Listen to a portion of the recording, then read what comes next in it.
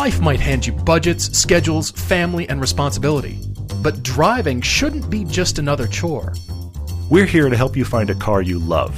Something that fits your budget and your needs, but is fun to drive and makes you look back. I'm Todd. I'm Paul, and this is the Everyday Driver Car Debate. We were shooting this weekend in California. And Yeah. we were on one of our favorite roads that has been essentially burned out by fire. And then followed by mudslides late last year, or actually late last year into this year. Moonscape with burnt trees. So it's one of the stumps. first times we've been. It is the first time we've been there since all that happened. We had a great shoot with the Focus RS and the Civic Type R for season 3. We're very excited about that episode. Really fun, fast, great episode. Excellent. It turned out better than I thought. It honestly. was really cool. I But really at enjoyed the end it. of the day, we were coming down and we were stopped at one of. They have sections where there's single lane road there. They put in extra stoplights. Well, yeah, because parts of the road are gone. Exactly. So we were waiting for our turn, and someone came by in an Alfa 4C. Oh, yeah, and right. craned their neck so much they nearly hurt themselves. Turns out they watched the show. Yeah, they that was turroed cool. the Alfa 4C. They came back and talked to us.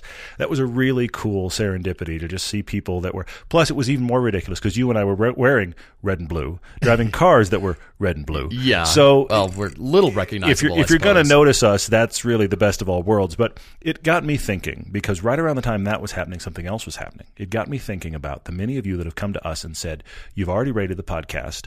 Where else can you help?"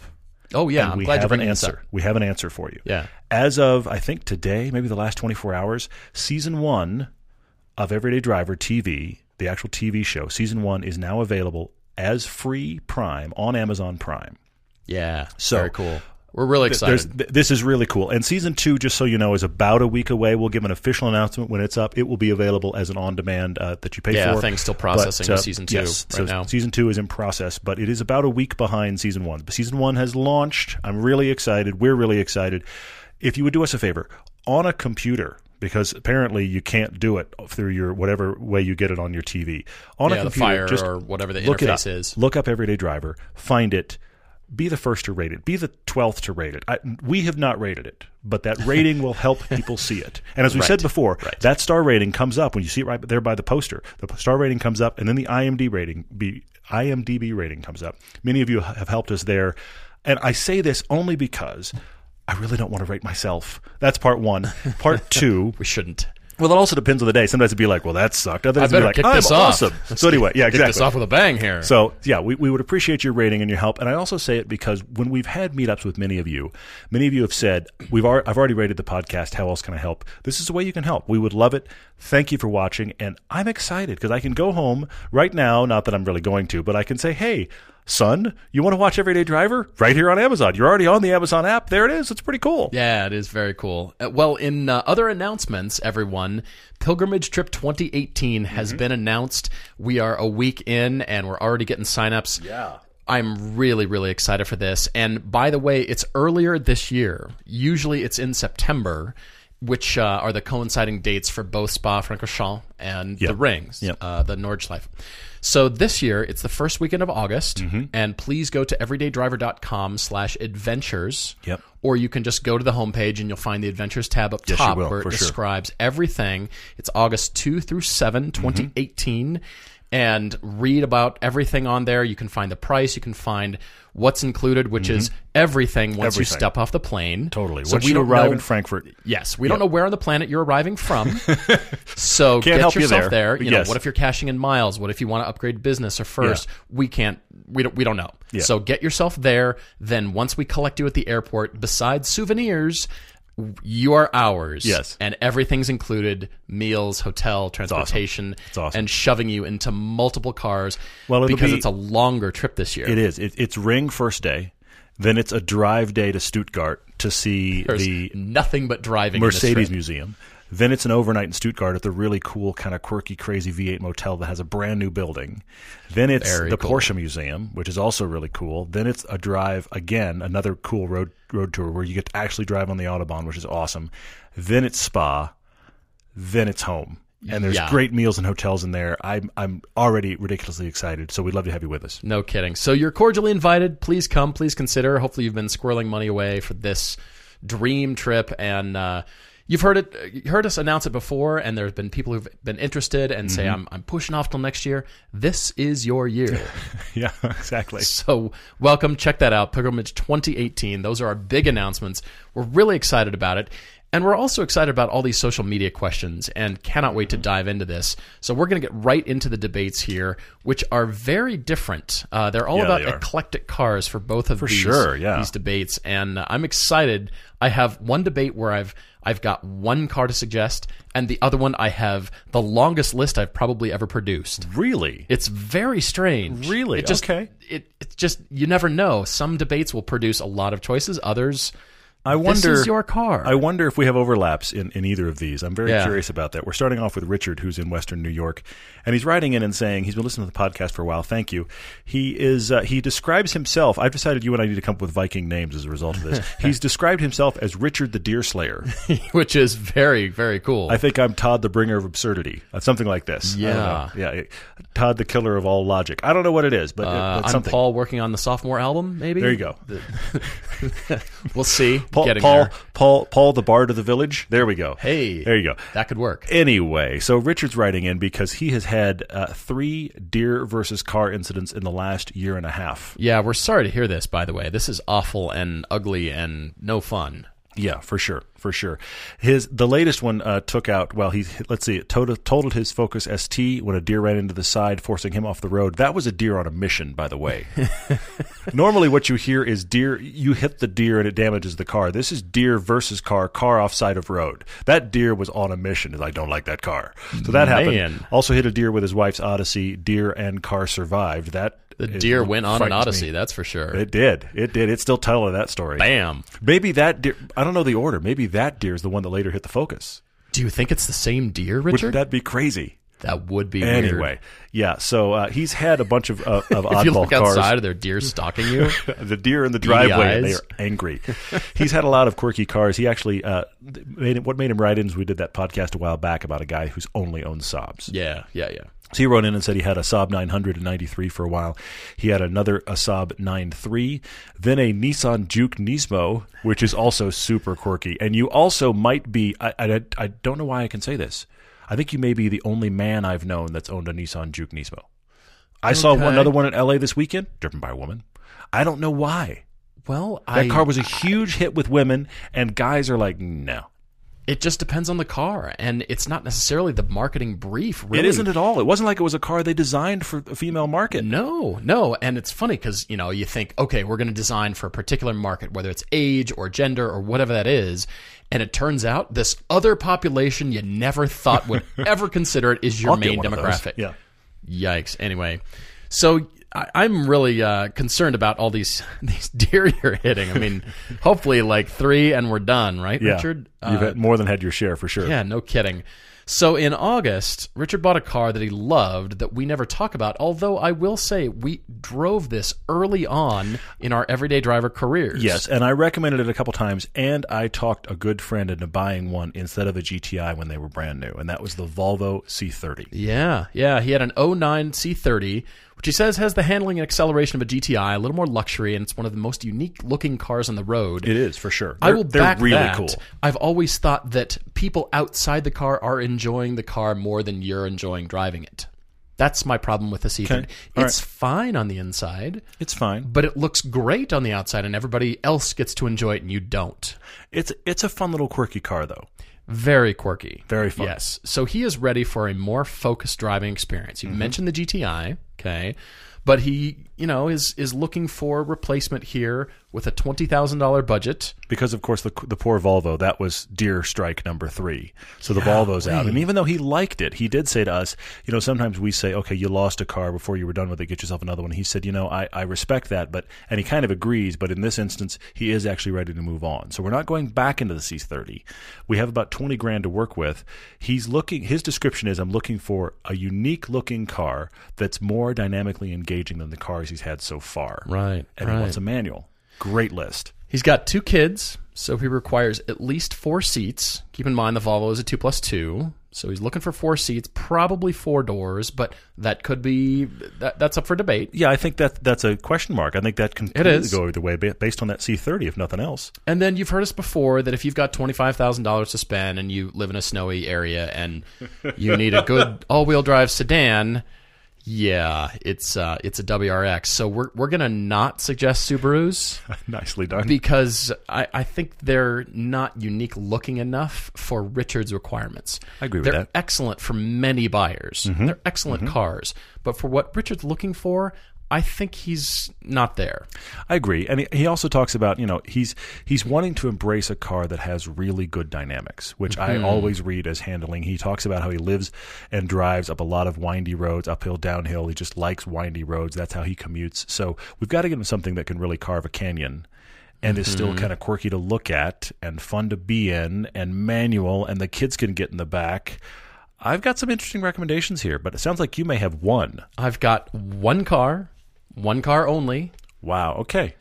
And it is a 2015 Mini Countryman All-4, 31,649 miles for $22,000, which means you can probably work them down a little bit. It was me, so I tweaked your budget just a tiny bit. Of course you did. Yeah, I got it. Good job. And it can be had with a 6-speed manual.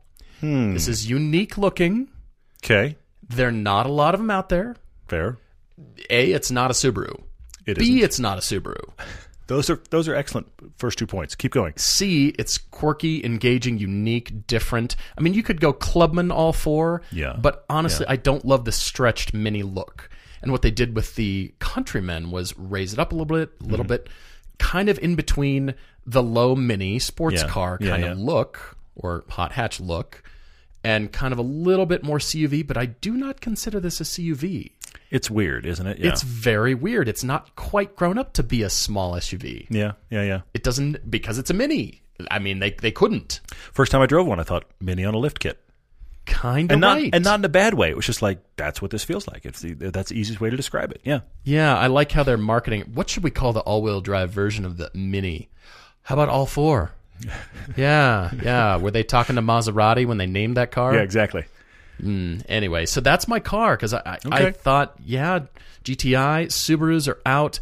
If you're a Saab owner and then you went to a Juke Nismo and then a deer had it in for your Focus ST. Seriously, it's a deer on a mission. It's wearing tactical gear and hiding in the bushes. Can you imagine? Yeah. It has got that ST in its sights. I think it's the Mini Countryman you need to go drive and take a look at, because they still, brand new, they're still available with the 6-speed manual. I like it. The 8-speed auto or the 6-speed manual. Okay. Very unique, different, quirky, hatchy, mostly handly. It is. All right. And that's your car, Richard. I went a completely different route. I'm glad to hear. Totally different kinds of cars. Okay, cool. Because here's what I thought. You said what you want is something that's really good dynamically. You want a manual. You'd like it to be unique looking. Now, I took unique looking 2 different ways. That could be quirky. What a unique looking baby. Seriously. Exactly. Oh, you must be so proud. But unique looking could be it looks oddball, or it could be it's just not common. Yeah, it can go either direction. A car that you don't see much is unique looking car. Ferraris. On the other end of the spectrum, a Tesla is no longer unique looking anywhere in California because they're everywhere. No. To the point that we were just in LA, and I swear to you, I saw so many Model 3s, they started to get boring. Honestly, that's my prediction. You're going to see so many of them, they're uninteresting and boring and commonplace. But if you go into the right places of the country, a BMW i3 looks like a spaceship. Yeah. You know what I mean? Because you just don't see them. Yeah. So I'm following along that unique looking might mean that. I'm also following the fact that you've had, with that C30, a 2-door car with small back seats that worked for your life. So I let that free me up, and I chased rear-wheel drive 2+2s for you. Did you? Depending upon, and again, I don't know what kind of cars are in your area. 2 cars you need to drive. I don't know that they're not my favorite answers here, but 2 cars you need to drive. One is the EcoBoost Mustang. Find a used one of those. Okay. Attitude, muscle car look, but 4-cylinder, how fast you need it to be. It handles well. It's a good, solid car. Kids in the back. And if they're not common, see, parts of the country, they're just common. If it's not common in your part of the country, and I wonder about where you are, he's if it in won't Western New York, is what he said. I'm wondering, there are certain places in the South where it's just like everyone has a Mustang. Yeah. I don't know that that's your area. And if it's not, then maybe that's an option. But at least go drive it so you know. And Detroit. The other one that is in that same category that I know you're going to think it's obvious I said it, but please go drive a BRZ or an FRS or an 86. Just drive the 86 chassis. You can get them for $20,000. I've done it. Many people have done it. Kids can fit in the back. That back seat folds flat. The kids can fit in the back if you hammer them in. Well, but it depends on. I can't move. But at least you're in, son. But right? I'm a tree, and so and I'm sorry, but the Volvo C30. I've been in the back of Volvo C30. The FRS has more room. You think so? Oh, yes. That's a bold statement there. I'm going to stand by that. Really? It's a small back seat, but usable, and it clearly has worked for Richard. So drive the 86, because from a dynamic perspective, if you're going around on back roads and you're worried about a car you can also drive all winter, why not? Yeah. So drive that. But then I have two others that I think I might like more. Okay. The first one is unique looking because it has this same kind of 2+2 look, but I feel like you don't see them anymore. And they're great cars. All right. The Hyundai Genesis Coupe, the 3.8-liter V6. Sure. Rear-wheel drive, manual transmission. That is actually a fairly roomy 2+2. That was a first gen for the Hyundai Genesis Coupe. Well, 3.8-liter didn't survive for the second gen, did it? Yeah, it did. It carried over. Oh, it was always that and the 2-liter turbo. Don't get the turbo 2-liter turbo version. Yeah, get the 3.8-liter V6. It's the better engine. You can get it in either of the body styles, and I actually think that the early body style has aged better over time. It's a little more cleaned up. There's some more busy, fussy things in the second gen. When they changed that front end, I don't think they changed it necessarily in the long. Initially, it was like, oh, that's kind of cool. I don't think it aged well. The early ones look great. I saw one not that long ago and thought, where have those cars gone? Because it just turned my head. Yeah. So Genesis Coupe. To the Pontiac Aztek pile? Maybe. I don't know. So Genesis Coupe is an option. And then I did think of this. Quirky looking, manual, good handling, fits kids in the back. Okay. For $20,000, you can get yourself the world's nicest Mazda RX-8. RX-8? That is quirky and unique.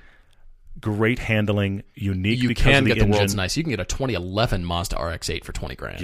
Yes. So that also makes me think about, okay, because those cars they take an owner that is engaged. They're going to burn oil. Mm-hmm. Sometimes you'll hear them about not being high mileage engines, but winding out that RX-8 Renesis engine is very cool. That rotary is very fun to drive. Oh yeah, and they are lightweight, and man, they handle well. And you just don't see them very much because they could be questionable reliability-wise. Dig into the forums, and you will probably not come out for 3 days. But the RX-8, I'm almost putting it in wild card because I know its reputation, but I really think it checks every single box of what you're looking for. I mean, you're right. I'd love to think the RX-8 motor by later generations would be something we can count on. It's not necessarily there, but the newer ones, the really nice ones. Yeah, they're probably 15, 16. At the high point, yeah. And low miles, they're great. They're well-built, quirky doors. I mean, the back seat is pretty small. But the back seat is maybe less than the FRS. The back seat is surprisingly usable when you see the size of the car, though. I think you see the size of the car and somebody goes, that has back seats, and you go, no, it doesn't. You get in and you go, oh. Okay. Yeah. All right. I mean, it's back seats in a can. They just kind of spray it in back there, and back seats magically appear. I think they're better than you remember. But we're also talking kids, and I'm hoping that Richard is not an enormous person like I am. Hopefully that will help. But those are my listings, and it's completely different than where you went, which I like as well. Yeah, that is cool. Well, guys, if you've got your own debate, please write to us at everydaydrivertv@gmail.com, or you can find us right on the website where I mentioned the Pilgrimage Adventure before. You can go to the same place to contact us there. But by the way, would you do us a favor? And this is for really our cataloging purposes of debates versus social media questions and just kind of the fun, interesting, quirky questions over here. So for car debates, write to us at the email addresses or the online or the contact form through the website. Yeah. And then for social media questions, and again, that just helps us delineate between the two. Otherwise, if we're getting debates in the social media and it's a long scroll. And, grammar and the 2-scroll rule, if you'd like to talk about that. Yeah, well, ideally, yes. When you're sending in a car debate, we would like to know your budget. I know that sounds crazy, but having your budget helps.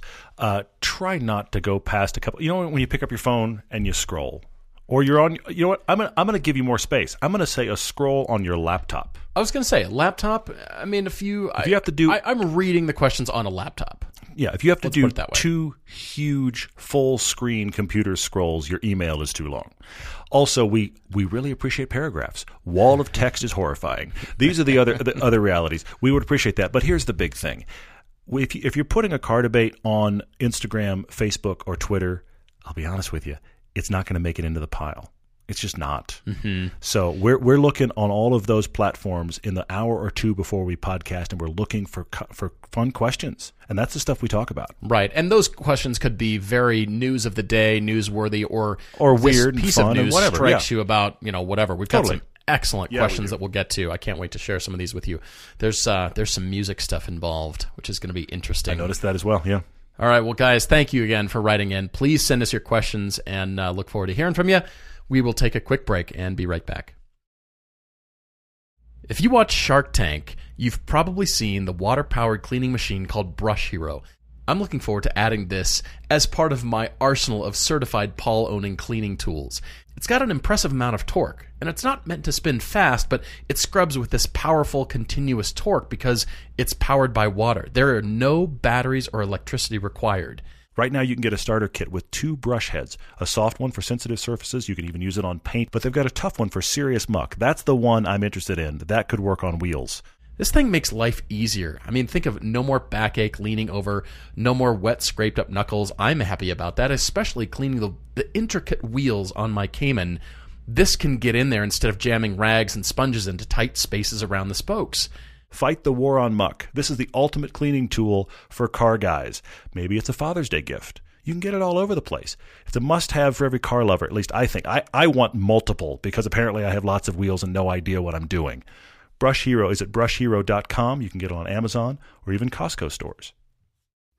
What's it like for you watching games of your son coaching? Agonizing. It's a family affair on Attack Each Day, the Harbaugh's podcast. I didn't know there was actual work here. Recent guests include Rich Eisen, John Harbaugh, Judge Judy, and John Madden. I thought one of the greatest jobs in coaching in the NFL was Jim's first year with the 49ers. Exclusively on Podcast One Sportsnet. Get episodes every Tuesday on Podcast One and Apple Podcasts. Great time to be a Wolverine. Everybody's got a to-do list. You drop off the dry cleaning, you pick up some milk. I've got an idea. Let's save hundreds of dollars in car insurance. And the good thing is you don't have to drop off or pick up anything. All you have to do is go to geico.com, and in 15 minutes you could be saving 15% or more on car insurance. Having extra money in your pocket might be the most rewarding thing on your to-do list today. Geico presents Unhelpful Home Improvement How-Tos. A slippery bathroom floor can result in expensive hospital bills. So today, I'll show you how to cushion a serious fall by filling your bathroom with thousands of plastic balls. Just nail a piece of plywood across the doorway and dump in 2,000 multicolored plastic balls. You could try to protect yourself with a bathroom full of plastic balls, or you could get liability coverage through the Geico Insurance Agency. Visit geico.com and see how affordable renter's insurance can be. Hey, welcome back to the podcast. We are debating eclectic oddball cars on this one. We are, for sure. And we got a really interesting email from Stephen S., who's got a Renault infatuation. That is an odd sentence. It really doesn't get said on this podcast that often. No. I'll go you one further. He's obsessed with the Renault 4. Yeah, you've got to hear this story. He said, I've been enjoying your content for a little bit now, and he figured he would ask a question that he's had. Now, Stephen has been a lifelong car guy, but he's always leaned towards the safe and usable cars because of budget, practicality restrictions. Just run Honda Accords. Just have that in your mind, okay? But he's always wanted an interesting and fun car. He says one that he could potentially work on himself, and he's recently fallen in love with the Renault 4. You need to look this up. You need to Google Renault 4. Renault makes a bread van. Yeah. He said this odd choice popped up during his Peace Corps service in Morocco. He said where these are plentiful. Plethora of Renault 4s everywhere. Okay? He said something about their looks and their can-do attitude just has me in love. Am I crazy for hoping to get my hands on one when I return from Peace Corps, keeping in mind that he'd be willing to travel down to Mexico to get a decent one? Yeah. Renault 4s. Wow. Not as much on the recommendation list, if ever, for us. Scrolling. Nope, never been on there. There it is. Never happened. Yeah. But this is interesting because the question here is, with an $8,000 budget Yes. We've done the 5,000. $8,000 on the high end. He said, are there other cars of similar character you think could break the hold this silly little French car has on my heart? So it's a fun little possible project car. He'd actually almost like to have to work on it, is the vibe I get. I mean, he wants it to run, but if it needs something, it's just like, I'm going and tinkering with this quirky little car. I'm going to make it run, Puttering around and tinkering is actually, very, very therapeutic. It can be, for sure. It can be. Similar character. And, I will say up front, Stephen, if you're in love with the car and you want to get one, go get one. We highly recommend you go get one and fill the need. Maybe you have it for 6 months or a year and go, well, that was a mistake. I mean, clearly why you've got not? a Renault 4-shaped hole in your heart. Clearly. Go plug it. There may not be another answer than this. I came up with a half dozen or so other options, but you may be right. You may be just go get a Renault 4. You like them. They've intrigued you for I'm not really sure what reason, but it doesn't matter. It doesn't matter. Who can explain love? Go embrace the Renault 4 for a little bit of time period and then sell it on Bring a Trailer. Exactly. And probably make money if you tinker with it, possibly, make it run, and give it a coat of paint. Okay, so similar character. I want to run through a list of cars that's pretty long, but I want to discuss these because, in my opinion, like you said, as far as character and people that love these cars for inexplicable reasons, some not so. Some you can kind of see like, yeah, that's a cool car, but I'd never buy one because of the expensive maintenance or they're just too old or whatever, you know, kind of rolling money pits, if you will. I hope the Renault 4 isn't that. But if you can work on it yourself, you might be fabricating some of your own parts. Just keep that in mind. Seriously. Because Renault 4. Okay, so similar character, first-gen Mazda RX-7. Okay. Yeah. Fun, quirky. Yes. Not a lot of them out there. Yeah, we've got a fast blast coming up on that. Same feeling. That's a good one. That's a really good one. I also lumped in there the Datsun 240Z or 260 or 280Z cars. Okay. Kind of the same thing. I mean, you can find one that's pretty rough and tinker on it to your heart's delight. You can do giant swaps or, you know, R34 engine swaps like I just read about somebody doing. But, you know, you can kind of get a sense of where I'm going with this. Mark I Volkswagen GTI. Ooh, that's a cool one. Yeah, I see that. Kind of the originator. Yeah, for sure. You know what I mean? For sure, yeah. NA or NB Miata. Yeah. Those have kind of got to be on the list. Okay. But then I'll keep going here. Scirocco. VW Scirocco or Corrado, as a matter of fact. Sure. The cars that were money pits, but people love them and still do inexplicably. The Corrado has aged wonderfully well. It looks so cool. It's a really cool looking car when you see one, yeah. Yeah. But, I mean, the 90 horsepower Scirocco, and people love them and regret selling them. Yeah. Okay, so I'm going here. Karmann Ghias. I had the Karmann Ghia on my list. Do you? Okay. Volkswagen Karmann Ghia. It's the almost Porsche. It's the almost Porsche of that era. Of that era, thank you. It's like thank you for the qualifier. No, totally. It's the guy in the '60s that got rid of the Volkswagen van because he looked at his friend who had the air-cooled 911 and went, "I want one of those." And what did he wind up in? A Karmann Ghia. Yeah, could see that coming. Citroen 2CV or 2 Chevaux. I had that on my list as well. Same kind of thinking. For sure. I mean, super quirky. Yeah. But yet when you have one, it's just like, this thing runs, can you believe it kind of driving.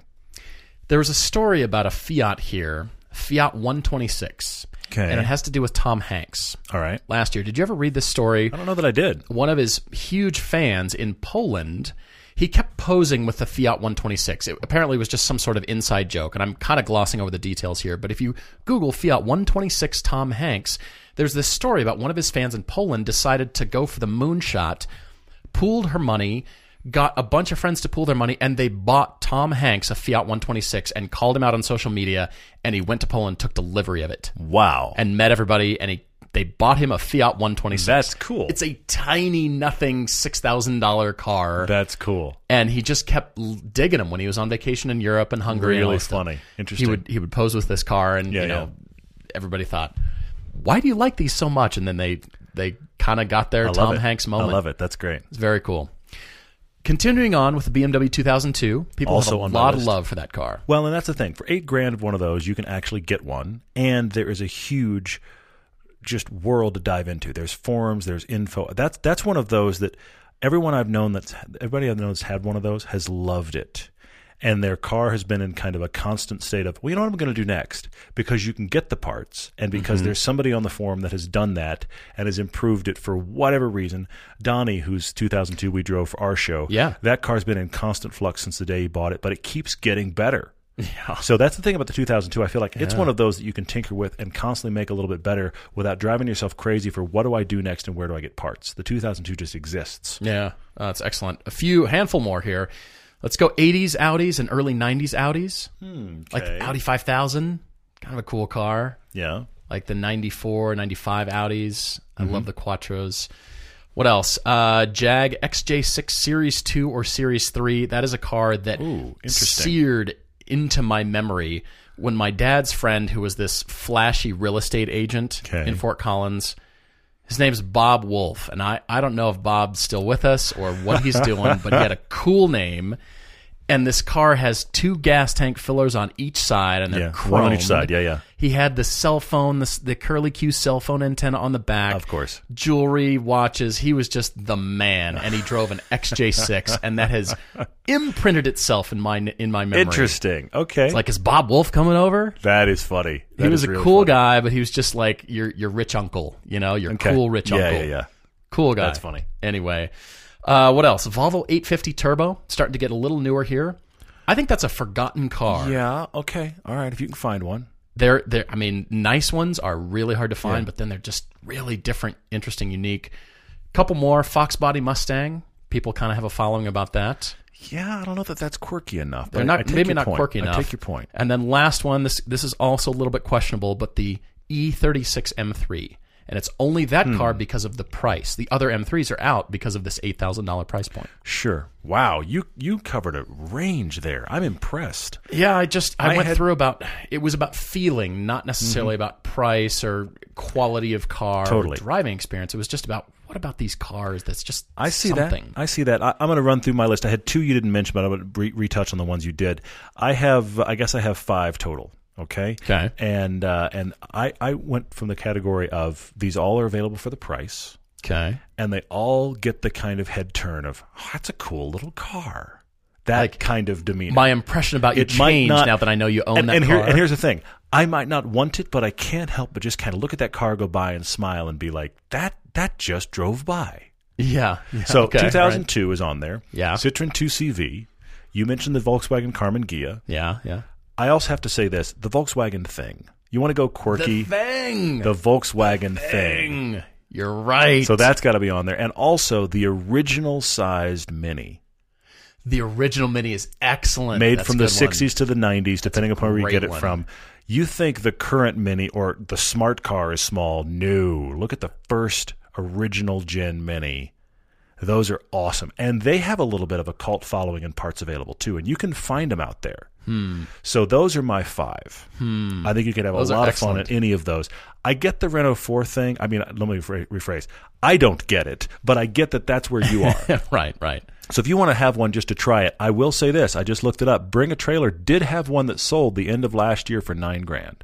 No kidding. So go get one in Mexico, have it for 6 months, decide you're done with it. You've had that problem now, and you can sell it on Bring a Trailer, and somebody will probably buy it. But there's the other 5. On the other hand, you could generate your own 3D part printing business for replacement parts of Renault 4s. Yeah, we're giving you gold here. We've given you an entire career. Who business knew? Ideas even. All right, Stephen. Wow, very cool. I love the story. But yeah, again, if the Renault 4 is going to be your car, then we say, and that applies, hopefully you're getting this thinking, whatever car you're thinking about and it just is a splinter in your brain and will not leave, and you cannot live any longer or live your life until you own this car, whatever it is, you have our permission. We were shooting this weekend, and a Isuzu Via Cross went by. And I just like those. I just stood there it's and the just weirdest car. I just stood there and just watched it go by. I just watched it come around the corner this way, and I just stared at it and went, "Those fenders need to be addressed. They look terrible. That car's not in great shape." But oh look, it's crazy looking. Oh look, a Via Cross. There it goes. And then I went back to what I was doing, which was shooting. You guys ignored it. I called it out. Both of you. Here's the thing. When I called it out, you and Edgar both looked at me instead of the car like, really? And then I watched it go by. And then I went back to what I was doing. So if you have that car, buy that car. Isuzu. Long live Isuzu. Not really. They did not long live. But anyway, yeah. Wow. All right. Well, excellent stuff. Like I said, please write to us with your debate or just to drop us a note. And now we've got to get to the social media questions, which are excellent. Yeah, piles of them. It's great stuff. And I told you that there was going to be some music involved here again. Mm-hmm. There's TC Car Guy on Instagram. Yeah. Did you see this? If you guys could have any band, doesn't have to be currently together, to write the next Everyday Driver theme song, which band would each of us choose? Okay. I actually went into categories here. You are kidding. I'm not. Okay. So I've got 3 categories. Oh my gosh. Okay. First I had unanswer, but okay. First is old school. The old school category. I'm going to go with U2 or Annie Lennox as a theme song. Wow, interesting. Okay. All right. Okay, so then there's new school. Yeah. Lana Del Rey or Maroon 5. Okay. All right. And then there's the super new school, Skylar Grey, Laura Welsh, or Charlie Puth. And I'm actually leaning towards Laura Welsh. She's a British gal, and I like her stuff. Wow. That's Okay. my categories. So All right. I think the genre-wise could work. And this is a hard question because, we like, classic rock and Stevie Ray Vaughan. We like all kinds of stuff. Yeah. But it has to fit what would work for a theme song kind of musician and writer, not just what do we like. So keep that in mind when listening to the answers. I'm going to go with one. It struck me initially, and the more I think about it, the more I think this is the right answer. Okay. And it's the Police. That's if great. you think That's about great. the Police from the 80s, and I'm no musical progeny here. I don't know a ton about music, but I will say this. I'm a rhythm guy. Yeah. And that's one of the things that allows me to edit. My rhythm is excellent. My musical ability is lax, but my rhythm is excellent. One of the things that fascinates me about the Police, if you listen to their stuff from the 80s when they're in their heyday, the amount of sound they accomplish with 3 guys, 3 instruments. Yeah, true. Guitar, bass, drums, that's it. Yeah. And the level of clarity and depth to what they pull off just with that, you can listen to the just what's going on musically in the song Every Breath You Take. There's a lot of little detailed stuff going on there. Yeah, and it's excellent. very simple. So I just imagine a really cool theme, not even any singing from Sting, and I like his work, just a really cool, what is the music that the Police would create for this show? That would be really cool. That's very cool. Now you got me wanting to go listen to Police again as well. Yeah. But I think it has to work for not only our tastes, but also theme-wise and musician and artistic ability and not just recycled, synthesized tracks. As much as I personally like things like AC/DC and Rage Against the Machine, it's a little hardcore for all of our content. We have pieces that works for, but in general, it's a little more aggressive than what we are when we make a show. Well, I think I love Don Henley's stuff as a musician Sure. Peter Gabriel and all those guys from the 80s. I think they're brilliant musicians. I don't think any of their stuff works as a theme song, what their work sounds like. All right. I don't think that works at all. Peter Gabriel's not really a theme writer. No. He was off kind of toward the Bowie camp of let's try this. Yeah. And cool stuff, don't get me wrong, but just kind of, we could do. I mean, like Genesis and their early albums would be interesting, but again, I don't think the music works. So then Mystic Negro asked me, when am I going to score an episode? I noticed that as well. I had to laugh. Working on it. Sophomore album. Still in progress. All the tracks aren't named yet. Somebody's naming those tracks. Let's see. D. Griffin Goes Places on Instagram said, did I spot your lemon Subaru on the street in Seattle?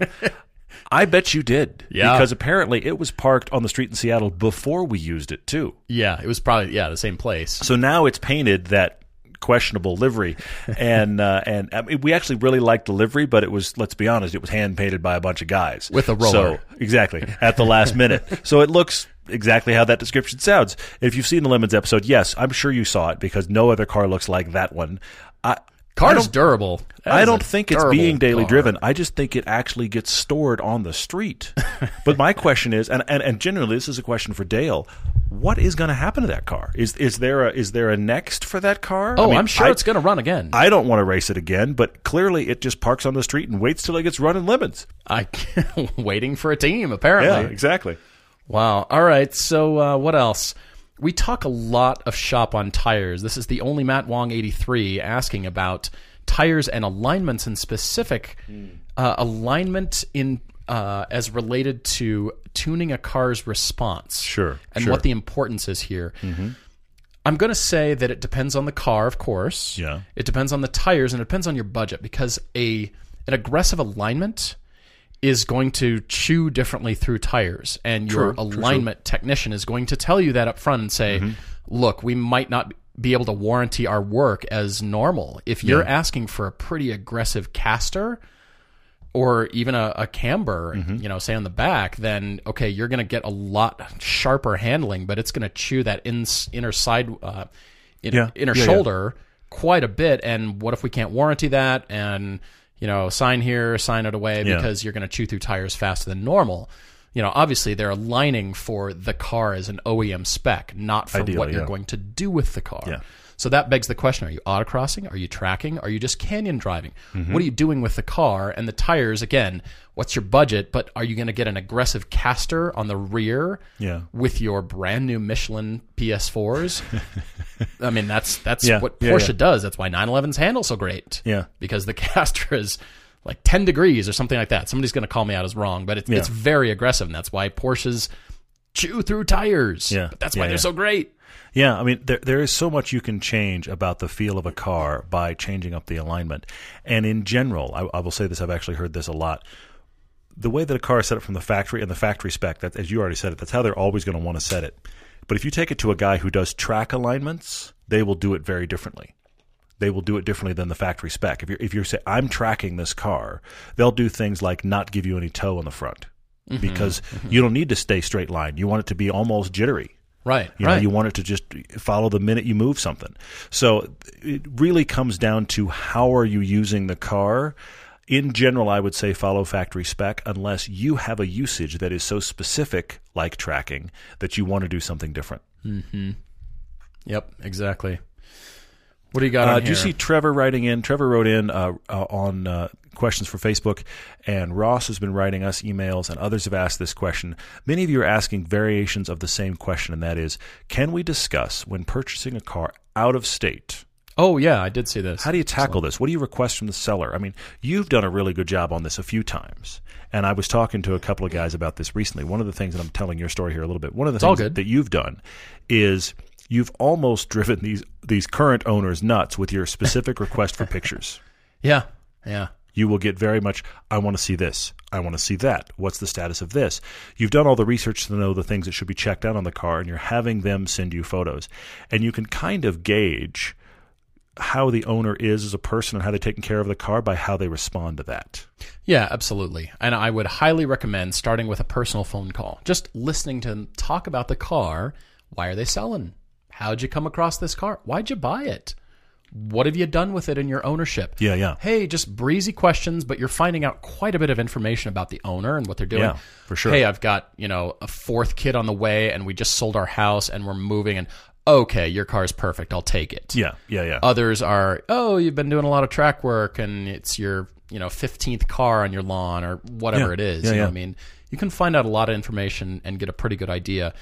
But yeah, for the remote thing, you've really got to ask the questions and get the dialogue going and get a good feel for, is the owner responding? Are they into helping you and all those kinds of things? And then, find either through forums or start asking for recommendations from them. Or maybe you've got a friend in a nearby city that might be willing to drive over and check it out for you. Possibly, yeah. Or take the car in for you. Because keep in mind, any shop that you take your car to for a pre-purchase inspection, like a Rolls-Royce dealer inspecting a Lotus Elise. Clearly, yeah, that's exactly where it should go. I don't know who would want to do that. Yeah, weirdo. Yeah, no kidding. Anything like that, the shop does not have any skin in the game other than getting paid to look at the car. To give you a listing. Yep, you don't care whether you buy it or not. Yeah, what do they care? So if you pay us, we'll tell you straight up because you're paying me. Why would they tell you false information or try to lead you on? Because that's not going to help them. You're just going to come back angry to them later. Yeah. That's not going to be good for reputation. So they'll take your money and they'll give you a straight up answer. Yeah, hopefully. Yeah. And sometimes, I mean, if they know you're out of state, because this could be a thing and it's crept into my mind about, they'll tell you a thing that's wrong, thinking you'll come back to them to fix it. I suppose. But that's a few and far between. It's a bit of a stretch, though. You know what I mean? They're trying to rope you in a little bit, like, this is going, and now you can go get a second opinion. Yeah. Certainly. But if you're shopping from out of state, they're probably not going to get the business anyway. Exactly. Exactly. And if you let them know that up front, hey, I'm going to be driving the car back to Texas or Arizona or wherever. Yeah.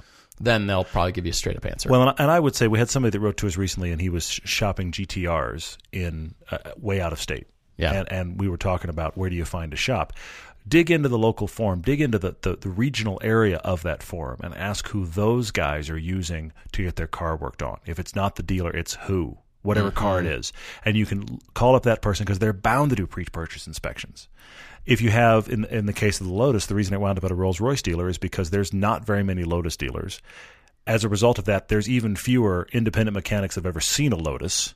Yeah. But this Rolls-Royce dealer in Orange County also sold Lotus. So they had a guy that was – in fact, when I asked about a pre-purchase inspection, they said, let me see that tech's schedule, because they had a tech that knew Lotus. It wasn't like everybody in the shop even knew it. Right. So what you need to do is, even if you're going to a dealer, make sure they have a tech trained, especially if you get into a specific car like a Lotus or a GTR or something that's got a specific world about it. Make sure they have a tech trained in that. But you can find those guys all over the place. And forums are helpful because they can point you in the right direction. Definitely get a pre-purchase inspection by somebody that knows these cars, because let's be honest, somebody that knows these cars has seen lots of them, and you as a potential buyer haven't. Right, exactly. All right. Great question from Sean C. on Facebook. Okay. He says, I'm thinking about adopting a dog soon. What are some good car-related pet names? Okay. I have the answer. All right. Scirocco? No, not Scirocco. Okay. My name from my dog would be Targa. That is good. And you have to try it on. You have to try it on thinking, here, Targa, here, boy. Well, yes. Targa, put that down. Targa, let go. Targa, come. Targa, fetch. Go, go, go, go. Yes. It just kind of rolls off the tongue. It's 2 syllables. It's a sing-song kind of voice. A dog would perk up to that. Yeah. Plus, it's Porsche related. Targa. You've done well. I actually think that is the big deciding factor. When you're naming a dog at all, car-related or not, you need to think about hollering. How do you feel about hollering that word or name in the worst possible moment of your life? Don't you have to do that with kids? Kind of, but definitely with dogs. Stand at the back door and scream their name and see if you still like the name. Exactly, because with kids, you might not be out in public in the rain at night, okay? But with your dog, it had to go to the bathroom. You're out in the middle of the worst weather of the year, hollering at that dog that word, whatever it is. And if you don't like it, or if you feel stupid hollering that out, Pixie, whatever it is, don't do that. That's the big thing you have to figure out is, I think it's a really cool dog name, but do I want to holler this at my neighbors? And do I want my neighbors getting angry with me? Exactly, yeah. That stupid dog. Let's see. Adam B. Fox wrote in and called me out. He said he's wanted me to talk about a question that he asked on one of the podcasts that you guys tackled, you and Chance tackled. He's asking about what's the difference in dynamics between all-wheel drive and rear-wheel drive versions of the same car. I think 3 Series or the G37 Infinities or whatever. If you have a car that is a rear-wheel drive chassis, rear-wheel drive biased car, and now you buy it in all-wheel drive, what are you losing? I'm going to paint with really broad strokes here because this is not a hard and fast answer. You're losing steering feel because you've added weight up front, you've added complexity up front, and that is taking away delicacy of the steering. I'm sorry to go there, but it is the obvious connection. The Lotus Elise has great steering feel because there's no weight on the front, and it's a manual steering rack. Same is true of classic 911s. Okay, there's just nothing but steering feel up there.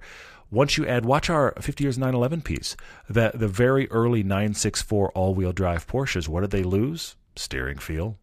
Still good, but they lost some steering feel because there was weight and complexity. That weight. It depends on how much. I mean, if you have a rear-wheel drive car that doesn't have great steering feel to begin with, who cares?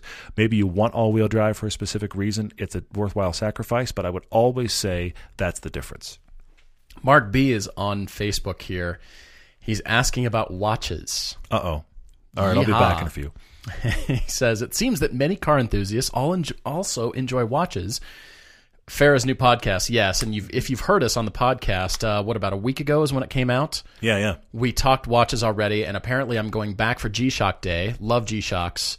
You talked watches. Can't wait to go back. I showed Matt my phone with the time on it, and he got angry at me, which was fair, but I still stand by it. I have plenty of clocks. I don't need a watch. So Mark says, Paul, where should someone start wading into this timekeeping world? Uh-oh. Are there any good beginner websites and brands? I'm looking to add a new vice into my life. Well, congratulations on an excellent vice to add of all the ones on the planet to choose. I applaud your decision, and yes, I have some recommendations for you. Can I tell the Edgar story? Okay, sure. No, you tell the recommendations first, then I will tell the Edgar story. Okay, Mark, let me give you these 4 recommendations first, and then we'll get to the Edgar story. It's so classically you and Edgar. That's why I like the story so much. Okay. Keep going. All right, so here we go. ablogtowatch.com. Simply just that, a blog to watch. Okay. And they've got watch buying guides that you can jump to starting at $1,000 and under.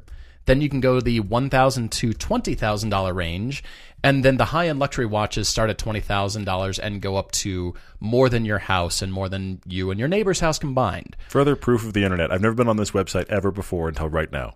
A blog to watch, excellent, well-run, lots of information. You heard me mention G-Shock. G-Shock actually has, surprisingly, some watches that are between $5,000 and $7,000 because they use the technique from samurai sword making to do some hammered metal features on the watches of their metal G-Shocks. They're beautiful and excellent. Check these out. I have so many snarky things to say. I know you do. I'm going to not. Keep going to wornandwound.com. Worn and Wound, also an excellent place. I'm making a new tab. Hang on. You're making jokes. You're writing down jokes over there. I can hear you. You're going to learn about I've never seen. You're going to hear about a magical place on the planet called Baselworld. It is actually a place in Switzerland, and they have a watch show every year, the annual watch show. You're going to want to buy the best suit you can afford, fly to Baselworld, and check out all the manufacturers' displays. This is the creme de la creme, the pinnacle of watch shows. I feel a coma coming on. Baselworld, Switzerland. Hodinkee is Hodinkee, Hodinkee.com. And then finally, at the pinnacle of watch love is Revolution Magazine. It's revolution.watch, as a matter of fact. Oh, my gosh. It is unbelievable. The magazine is like a phone book. And it's the right paper quality to the touch. I understand. They use the right inks. I understand. The paper bond weight is my gosh. excellent. They're collector's items. Revolution Watch Magazine. Mark, there you go. Wow. Let me know when you're fully immersed and you've got questions. Wow. I am so not in this world. I will tell the one story that makes me laugh. We were sitting at dinner. It was all 4 of us.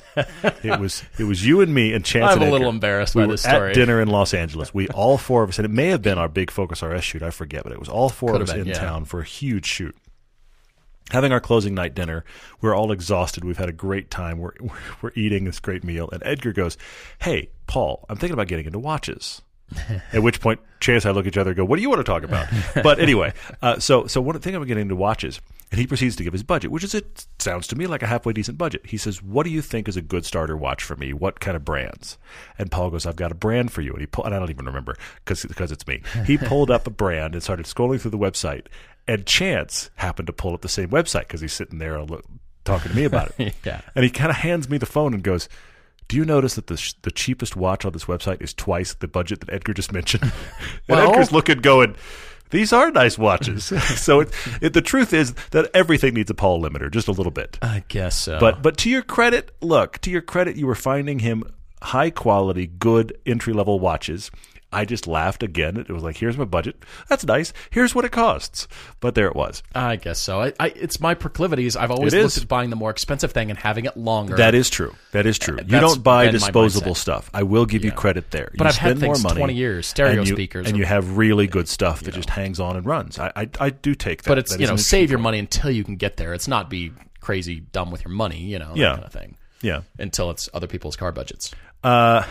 Alvaro wrote in on Facebook and said, "What's the cutoff for buying a bigger car? What's the point at which you decide, I don't want a bigger car, but I need a bigger car?" He's asking the question of, is it more feasible to get that second vehicle, just buy one, or rent a bigger car when you need it? Alvaro, that's a really great question, and I'm going to say this. My parents just came into town a couple weeks ago. Yeah. And my son, of course, is getting bigger every year, as kids are prone to do. And we've reached a place where the 5 of us, me and my parents, my wife and my son, are now cramped in the Cayenne. Yeah. We can go places, but we're cramped. Yeah. Paul has his Expedition. And I just said, "Can I borrow that for a few days?" Which is why I was driving the Expedition. Right. Now we were floating in space. I've said it before. My son was in the back bench. First time in my life I'd never been able to hear him when he was speaking. He speaks loud. You couldn't hear him. He was like in the next wing of the car. It was amazing. My point here is, down the bowling alley. Seriously, my point here is, if that's what you're dealing with a few times a year you need this car.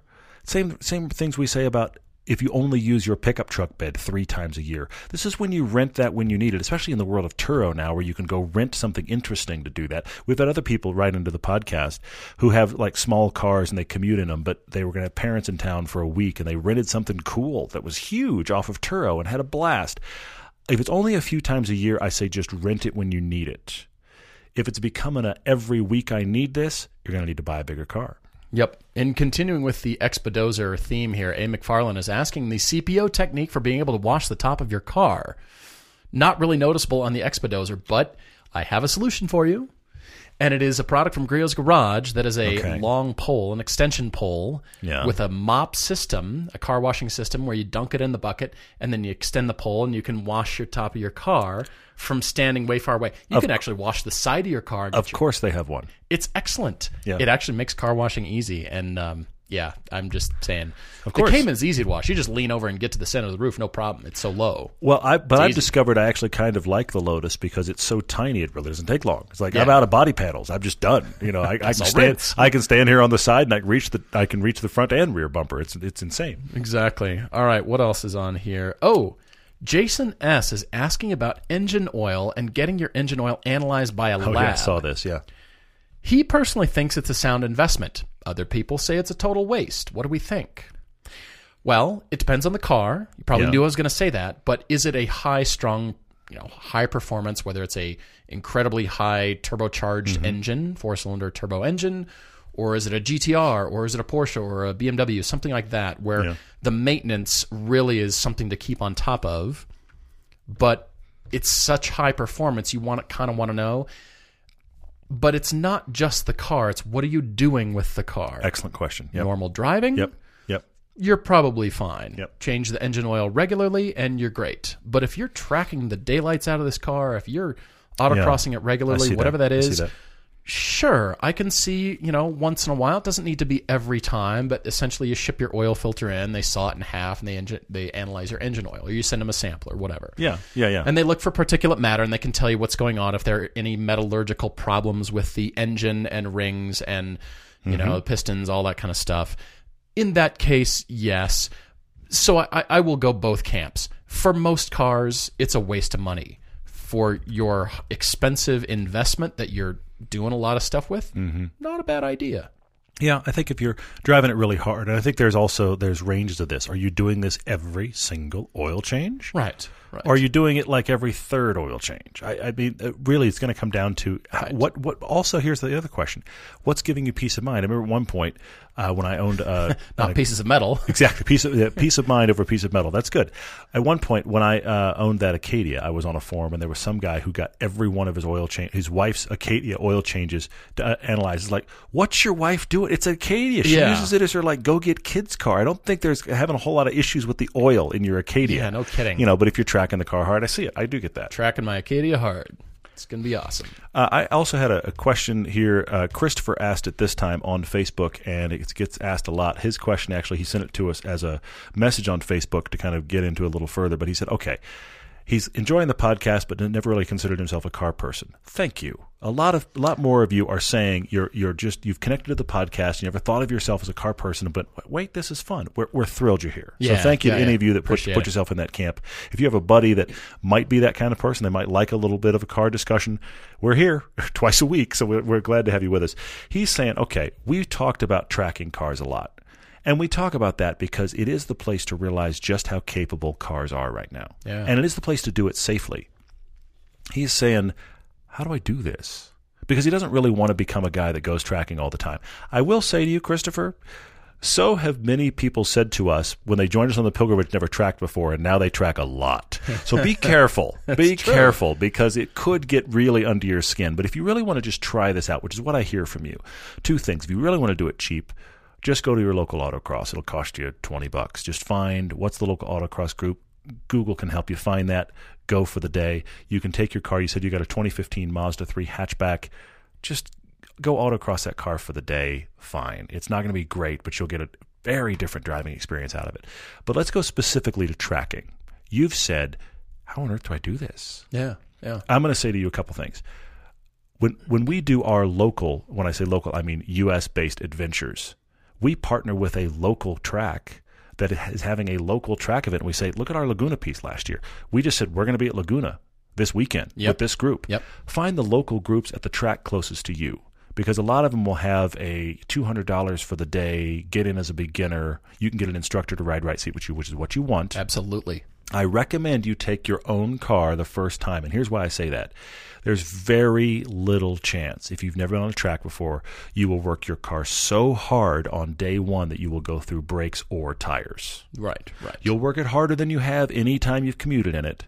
But as far as wearing stuff out on day one as a new driver on the track, I just don't see that happening. So take your car for the first time to get a sense of it. Go to just the beginner session of your local track day. Spend a couple $100, try it. You may never go again, but then you'll know your car's a lot more capable than you think. Excellent.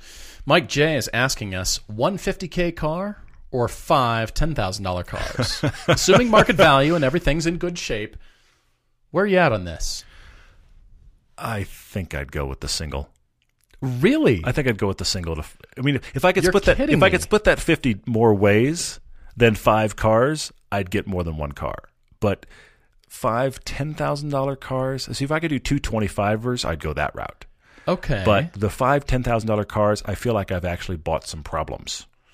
Possibly, but Fiesta STs are $10,000. A Miata, an FRS, easy. I got 2 left. What else could I do? Pontiac G8. And a salvage title Cayman. You knew it had to be in there. Okay. All right. Okay. Well done, actually. That's a good 5. I would go 300ZX and spend like 6. 300ZX would be on there. Fiesta ST is a good one. But that's not quite 10. I was going to say BMW i3, but they're not quite 10 yet. Interesting. Maybe I'll offset that with a cheaper 300ZX. BMW i3. I'm 3 in. Some big boy like a Pontiac G8. Yeah, you can have that sedan. on there, definitely. Yeah. Or GTO or something like that. Yeah, some sort of big sedan. And you know what? While I'm at it, old Jeep Wrangler. There you go. I've done the gamut. There you go. But I have to say, a single 1M, tempting. A single Evora, really tempting. Yeah, I agree. There's other cars. Go both ways. Wow. Guys, thank you for your questions. This is excellent. Well thought through. Excellent stuff. Look forward to the next time, because there's so many more that we could get to, but we will end the podcast there for now. And thank you again. And like I said, looking forward to it. Cheers.